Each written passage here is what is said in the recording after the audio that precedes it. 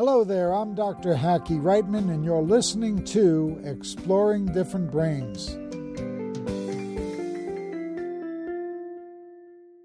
Hi, I'm Dr. Hackie Reitman. Welcome to another episode of Exploring Different Brains. Today, we're going to be talking with Michael Ellenbogen, who at the age of 49 was diagnosed with Alzheimer's, but what we're going to find out is that he was noticing signs earlier than that. Michael, welcome to Exploring Different Brains. Thank you for having me.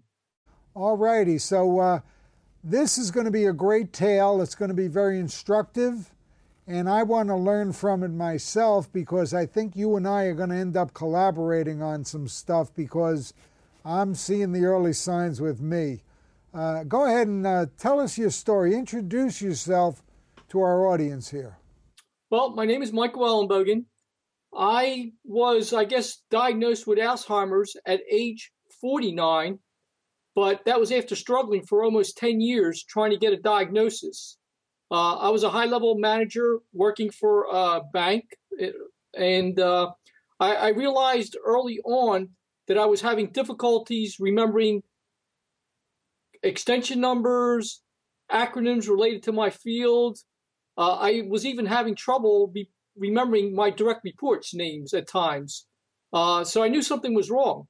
Unfortunately, when you're young, and at that time I was, in my early 40s, all they kept telling me was that I was stressed, I was depressed, and I did have a very stressful job. But for me, it was not stressful. I actually enjoyed that kind of stress in what I was doing.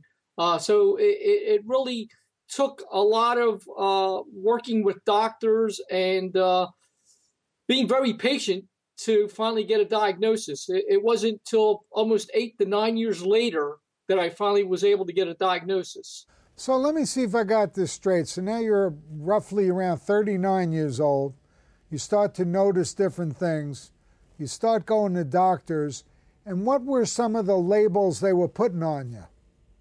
Well, what I quickly realized is once one doctor puts a label in your chart that they think you're stressed, it doesn't matter anymore what any other doctor says, because the first thing they do is look at your records and they see what one doctor says, and immediately in their mind, they go by what the conclusion of the other doctor did. They no longer want to make their own conclusion. Well, it brings up a very interesting principle, which is what I call the theory of mutual exclusivity.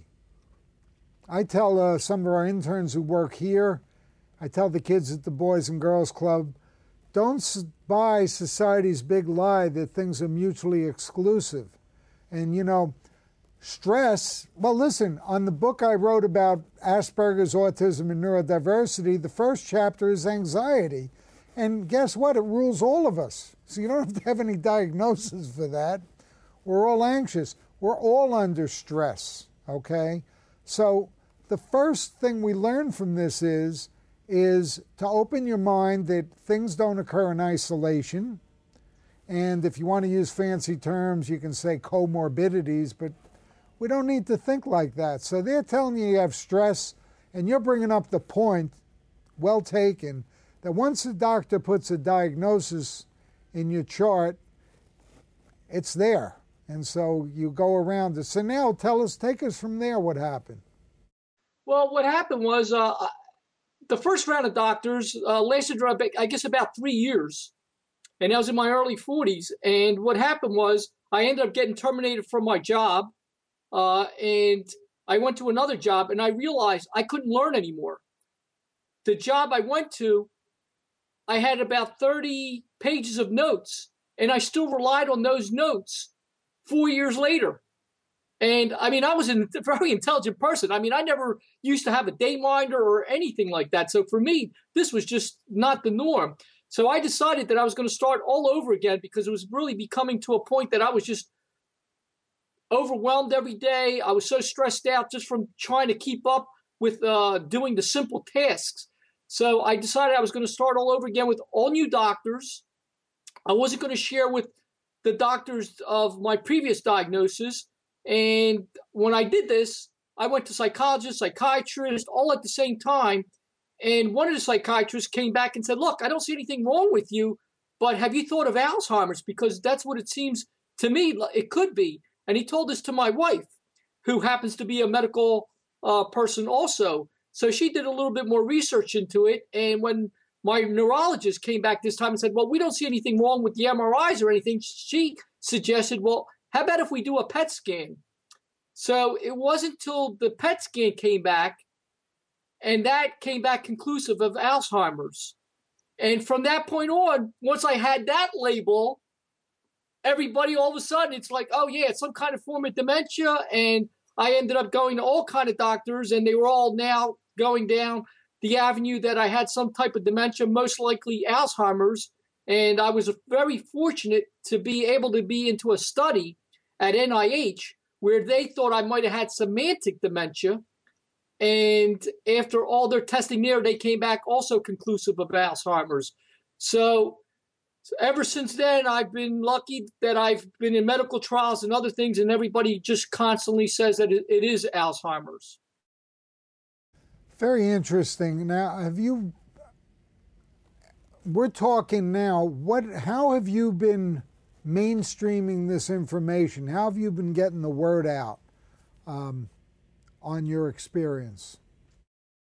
Well, I originally started by reaching out to the Alzheimer's Association, and I thought I could put my good skills to use there to try to advocate.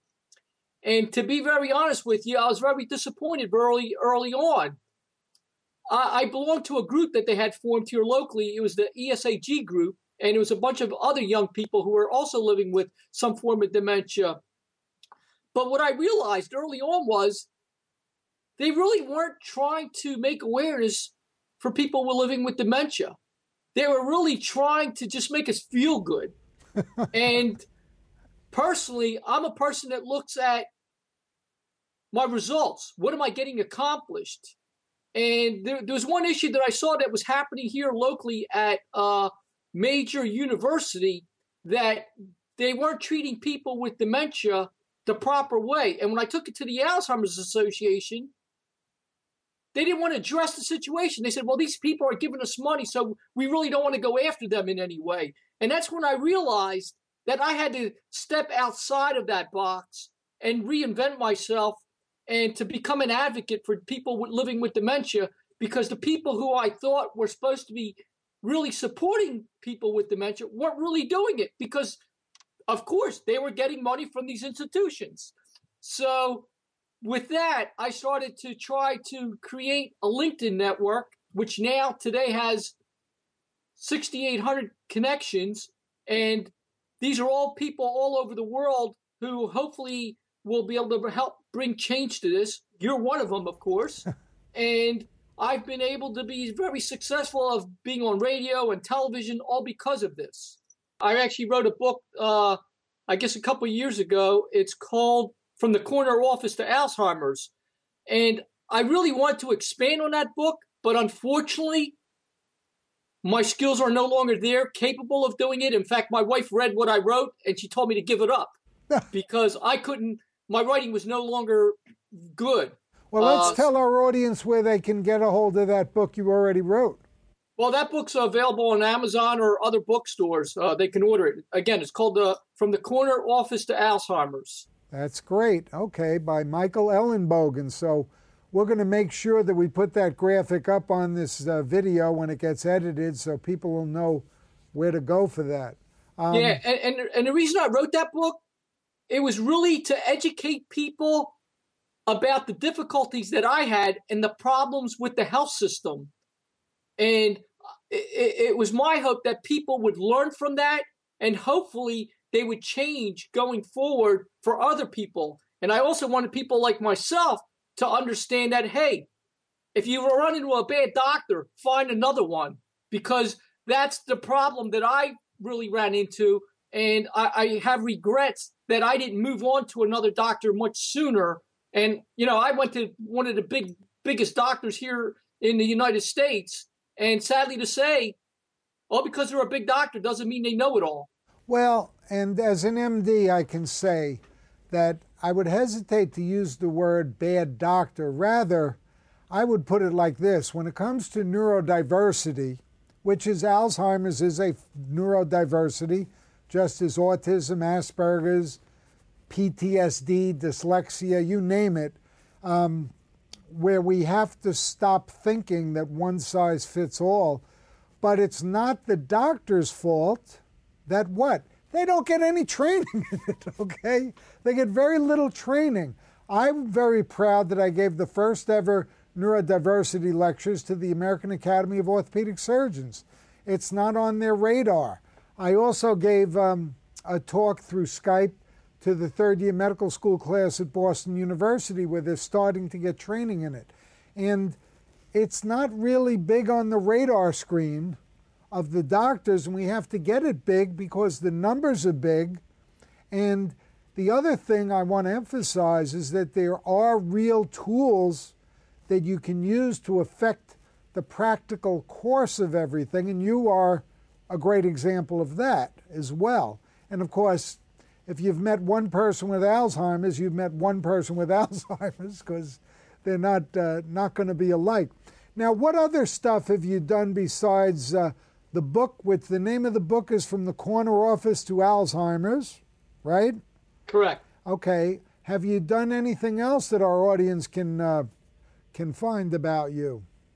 Well, I did share a document with you. I think it was like 50-some pages. It was a vision that I had created with a number of other people living with dementia on what I think needs to happen in the United States and actually the world. It's actually been shared with many world leaders already. That's something I'm willing to share with anybody. If they reach out to me, I'm more than happy to share a free copy with them. I've written things into the Congressional Record. In fact, I'm just getting ready to now put my third Congressional Record, which will be read on September the 21st on World Alzheimer's Day. And I'm hoping to get the attention of politicians to do more for dementia. I think we are at a tipping point today. They're finally starting to hear us. And hopefully we will be able to get the money and the funds that are necessary for this disease. Because to be honest with you, it's been discrimination up until now. They really haven't been funding this disease. You look at HIV, you look at cancer and the funds that they get, and we get so minimal amount of money. Yeah. Now, is there one umbrella organization for your style, your advocacy? Is there a one umbrella, or there's not yet? Or it's just you personally with the 6,000 connections on LinkedIn? Well, I actually know every single CEO around the world in this particular arena. The one person that I have the highest respect for is Us Against Alzheimer's. I believe they are doing some wonderful things, but at the same time, they all have their own little niche. Yeah. The Alzheimer's Association also does some very good things. They also do some very terrible things. So you're like me. You want to get everyone to play nicely in the sandbox. Exactly. And that is what's getting me about neurodiversity in general. It's not only that all the different neurodiversities are not talking to each other, it's that within each one, you got what you just described in the Alzheimer's dementia. You got this island over here and this island over here, and this one's doing that good and this one's doing that good, and this one doesn't like that one. And it's the same thing in the autism community, where the vaccine people don't want to talk to the genetics people, don't want to talk to the gut-brain people.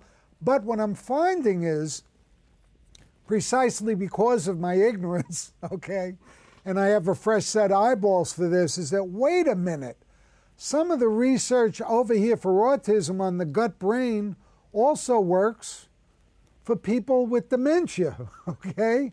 Now, we've got to get them talking to each other, because the importance of proper diet, nutrition, activity, and exercise has been shown again in study after study to help all of the above, and especially dementia and Alzheimer's, I might add parenthetically. Now, let me just segue that into, what has your experience been with physical exercise and diet related to the process in you, in your brain? Well, I have to tell you, I don't like when people say that exercise and all this helps people with dementia, because I believe exercise and all helps everybody. It's not just people specifically with dementia. dementia. Let me interrupt you. That's the other amazing thing I found. In writing the Aspertools book, I had my friend Dr. Lori Butts, who's president of Florida Psychological Association, and I have her on film saying in slightly different words than these, but I told Hackey he was a moron because he thought he was just writing these principles and tools for people with Asperger's or autism. And it's not. It's for everybody. It's about relationships. It's about parenting. And so isn't that a genius thing to say, oh, it's good for you to have proper diet, nutrition, and activity if you have Alzheimer's?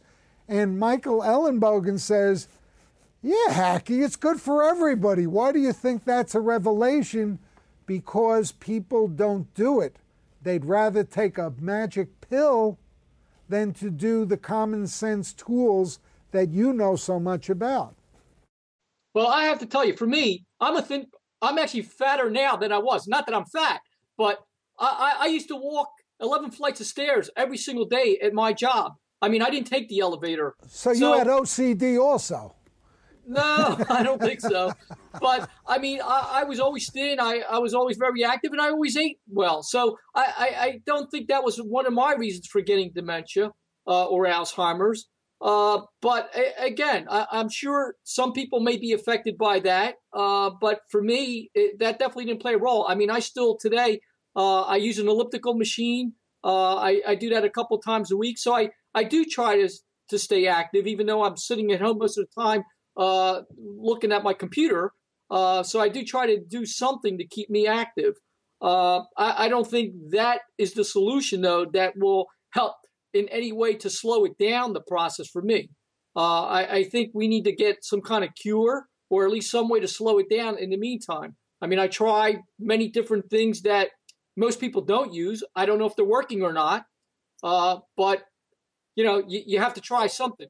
Can you tell our audience here at Different Brains, what tools have you found that do make a difference, that you, Michael Ellenbogen, will say, look, even though I haven't read about this in any literature, I'll tell you some good tools that someone who's getting dementia can use that are at least helpful in some way? Well, I have to tell you, for me, one of the best tools out there is a GPS. I mean, I don't even know how somebody with Alzheimer's would have survived a couple of years ago before GPS. I mean, I used to be a person that can go from point A to B without a map. I just had this great sense of direction. Today, I have trouble getting to my own mother-in-law's house. But with GPS, I can go anywhere. I can go to Florida from here. I mean, it's fabulous. And it's something that is so overlooked. And that's GPS driving. Well, some people who have dementia, they're afraid that they can't go anywhere anymore because they're going to get lost. Well, they make tools today that you can wear a GPS watch and they can track you wherever you're going, or for that matter, your iPhone that you have. So there's such great things out there today that people don't realize that can help us to continue. I mean, nobody should be fearful that they can't continue to still live life to the fullest because they have to be stuck in their house. There's tools out there to help us. And I think people need to realize that. You know, to me, I use my Outlook on my computer. It's my brains. It keeps track of every appointment that I have. Without it, I wouldn't be able to have this meeting with you today. And it's like such a wonderful thing to be able to keep me on track every day. That reminds me all the little tasks that I need to do each day. You know, that's great because I do that too. And again, you're describing things that can work for all of us, but which are essential. Now, if I'm getting dementia and if I'm getting Alzheimer's, where can I read about all these tools that you know about that I might not know about? Maybe we should write an Aspertools for Alzheimer's. Just write down a bunch of tools. sadly to say, I don't think there's anybody out there who has put anything in place that I'm aware of so far. But I did put in this document that I told you about, I actually have a good, I think something like 30, 40 different ideas on how it helped me, of different tools that I came up with along the ways that has helped me in my life to perform better on a daily basis. And again, I'm willing to share that with anybody who reaches out to me for free. I think we all create different ways to get by on a daily basis. I think anybody who has some form of Alzheimer's dementia creates their own mechanisms to survive.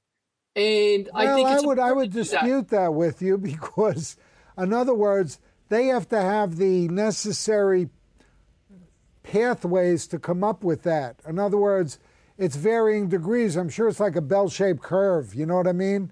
And it'll be very helpful if we can get the word out I'm gonna really take a look at that 50-page document and see what's in there, because it's very helpful. You see, one of the things I notice that happens is that when people such as yourself, who pay the dues, who become expert and know all this stuff like the back of their hand, they forget that everybody else, like me, is just kind of ignorant. Doesn't mean we're stupid. It just means we don't know about this stuff, you know, and it's perfectly logical to you the way it evolved. And I mean this in a very positive way, that you're a wealth of information and inspiration and knowledge, and look at all the positive things you're doing. So anything we can do here at Different Brains to help get your word out and get it out there, we'll be very glad to do. Now, do you have your own website? I do. It's michaelellenbogenmovement.com. Say it again slower. michaelellenbogenmovement.com. Okay, so you're saying this is a movement. Well, somebody create the website for me, and that's what they thought at the time, so that's how they That's they, good. they No, named no, it. well, it is. How would you rate yourself the progression of the dementia or Alzheimer's with you, or do you feel you're getting, quote, better and better, or how do you measure it? Okay, in other words, how do you feel that you're doing with, and how are the doctors, if possible, measuring it? Well, for me, I'm in medical trials, so I'm constantly being tested by the trial. Every, I'd say, 2 to 3 months, I'm doing some kind of neuropsychological testing to see where I'm at in reference to my baseline. Every time I do these tests, I see that I've declined a little bit.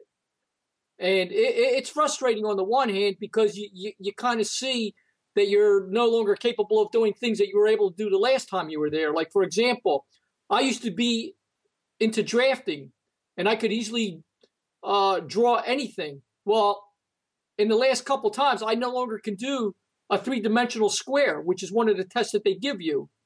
And you got to remember, I did drafting. So for me, that should be something very simple. I should be able to do that with my eyes closed.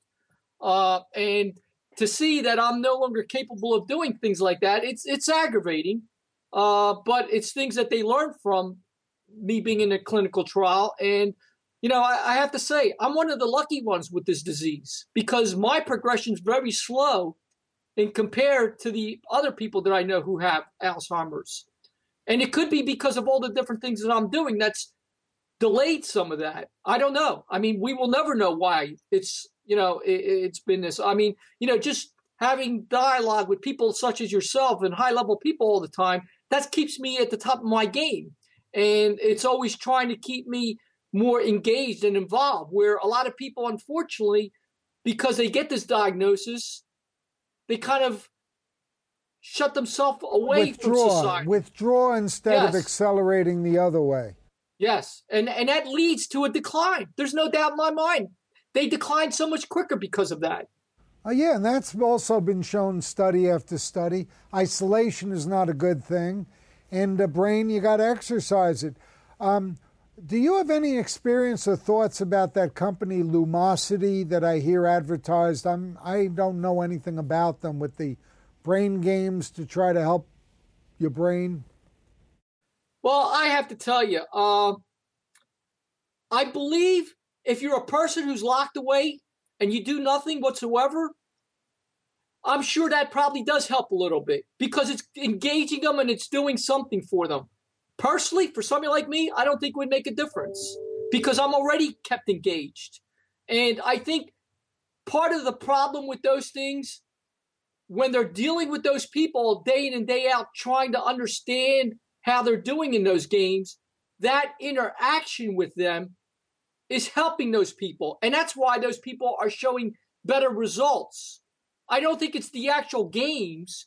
I think it's that interaction that they have with those people that's having them improve. So I have a different theory on that. But then again, I'm a nobody. I'm not a person who understands all that. Yeah, but you're on nobody, so that makes you somebody. Michael, that's very interesting. You know, you see, you're looking at things with intellectual honesty as you look at all of them. Now, where do you think somebody like me, who is not nearly as knowledgeable as you in the area of Alzheimer's and dementia, where do you think someone like me is missing the big picture? To say, well, look, Hackie, I think you kind of have a picture of this neurodiversity and you're getting around it, but what you're missing is X. What would that X be? What would it be? Well, I think you're taking a right first step here by reaching out to people such as myself. And that's what I encourage other doctors to do. They need to get people like myself in a room and start asking the questions that they can't ask their patients. There's one thing I have learned is that doctors, even neurologists, they have this textbook idea of what a person with dementia is like. But they don't ask the questions to find out, is it really like that?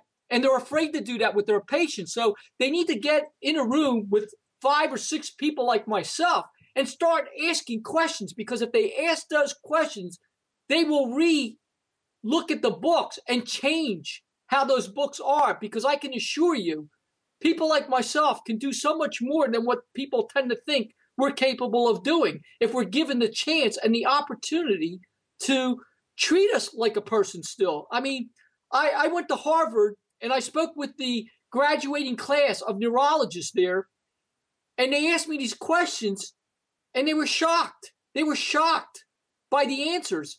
I've spoken with people here in my local area. I was trying to educate doctors at hospitals here, and I was asked these questions. They said, Mike, so what you're saying is I now need to treat the person as a person again rather than a patient. What a novel idea. This came from a doctor's mouth who was a neurologist. And I was like shocked that it took having dialogue with me on questions and answers that they finally came to that conclusion. So I'll tell you, there's a lot that can be learned if they ask the right questions and they don't fear us and work with us. Very well said. It's very well said.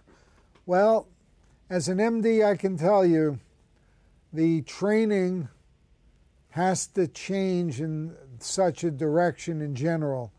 And there's all kinds of pressures. I used to commute from here in Fort Lauderdale, Florida, up to my alma mater, Boston University, for 36 years or so, to give the first year anatomy lectures, the first kind of clinical lecture, which combined anatomy and clinicals, because I'm an orthopedic surgeon. So it'd be clinical aspects of anatomy.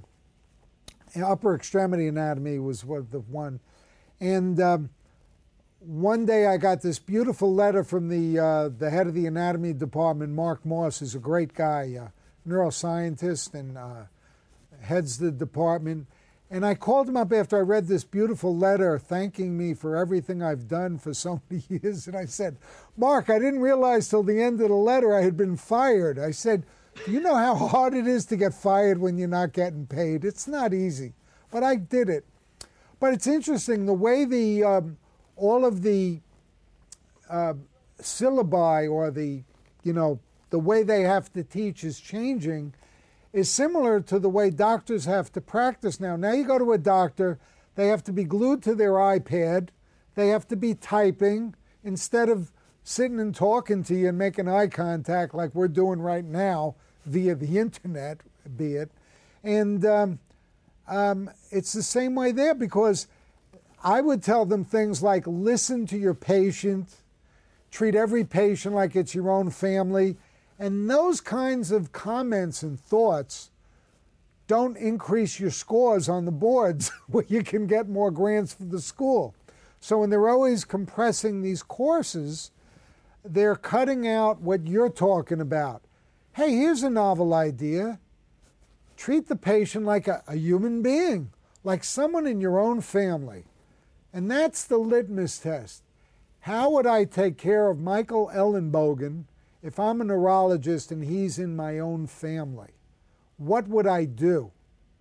Where are the ends of the earth I would go to find these different things? Instead of, there's the diagnosis and there it is. So I want to salute you on all you're doing to make a positive change.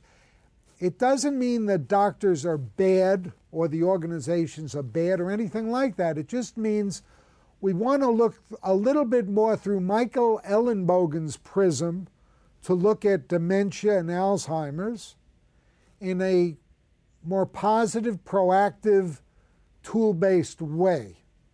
That's what I'm getting out of this. No, and you're right.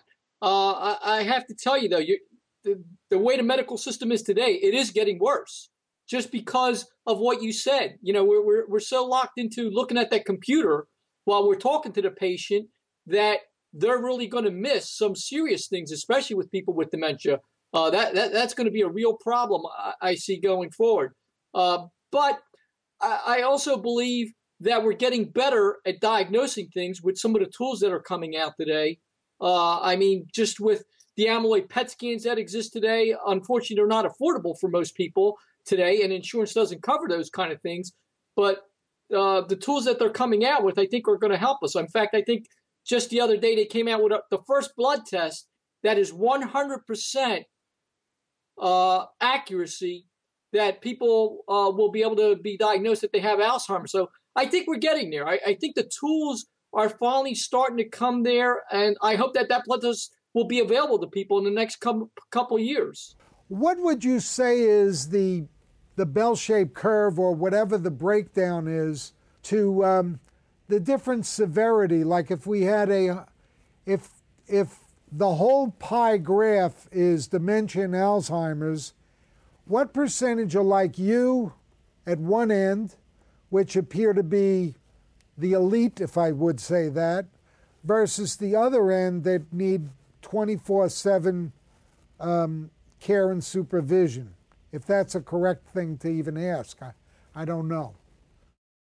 Well, I think the problem is I will be there at one point in time. I just happen to be in the early stages at this point. So I think we're all going to go through that process. I just happen to be able to hang on a lot longer than the average person who is living with this disease. And again, it could be because of all the different things that I'm doing, like talking to you and the drugs that I take. I take a lot of different drugs. I take things like coconut oil, resveratrol, turmeric. These are all things that have been known to possibly be able to help. So whether are they all help in your 50-page document? Well, I don't think that's in there. I didn't talk about those kind of things because I'm a scientific person myself. I like to know the proof. And there's no way of proving those things work at this point in time. What is your educational background, Michael?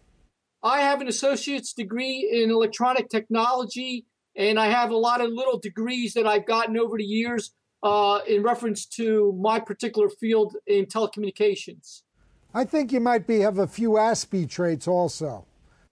Well, I don't know about that. I can tell you, I was the type of person who was a perfectionist in everything I did. that has helped me in my life to accomplish things that most people were never able to accomplish. Well, that's great. Now, let's just summarize for our audience where they can find you on the web and your book and anything else you would like to say. Give me a commercial here for Michael Ellenbogen. Well, it's definitely been a pleasure to be here, Hackie. That I can tell you. I thank you for bringing awareness to this particular cause, which is so critical out there.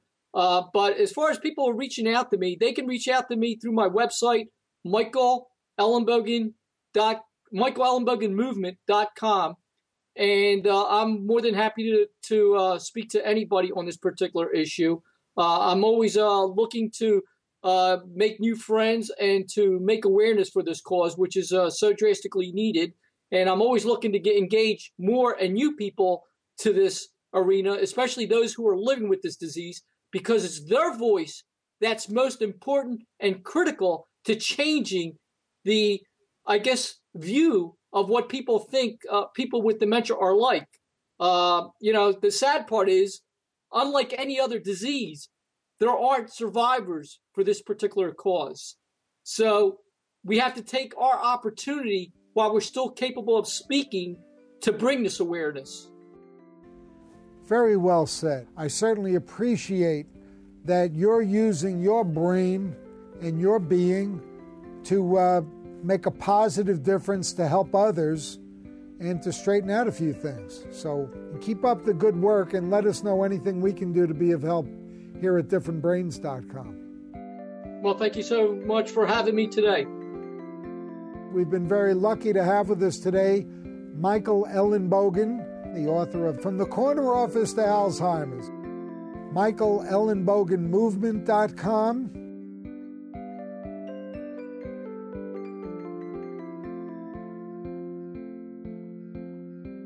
For more information, visit us at differentbrains.com.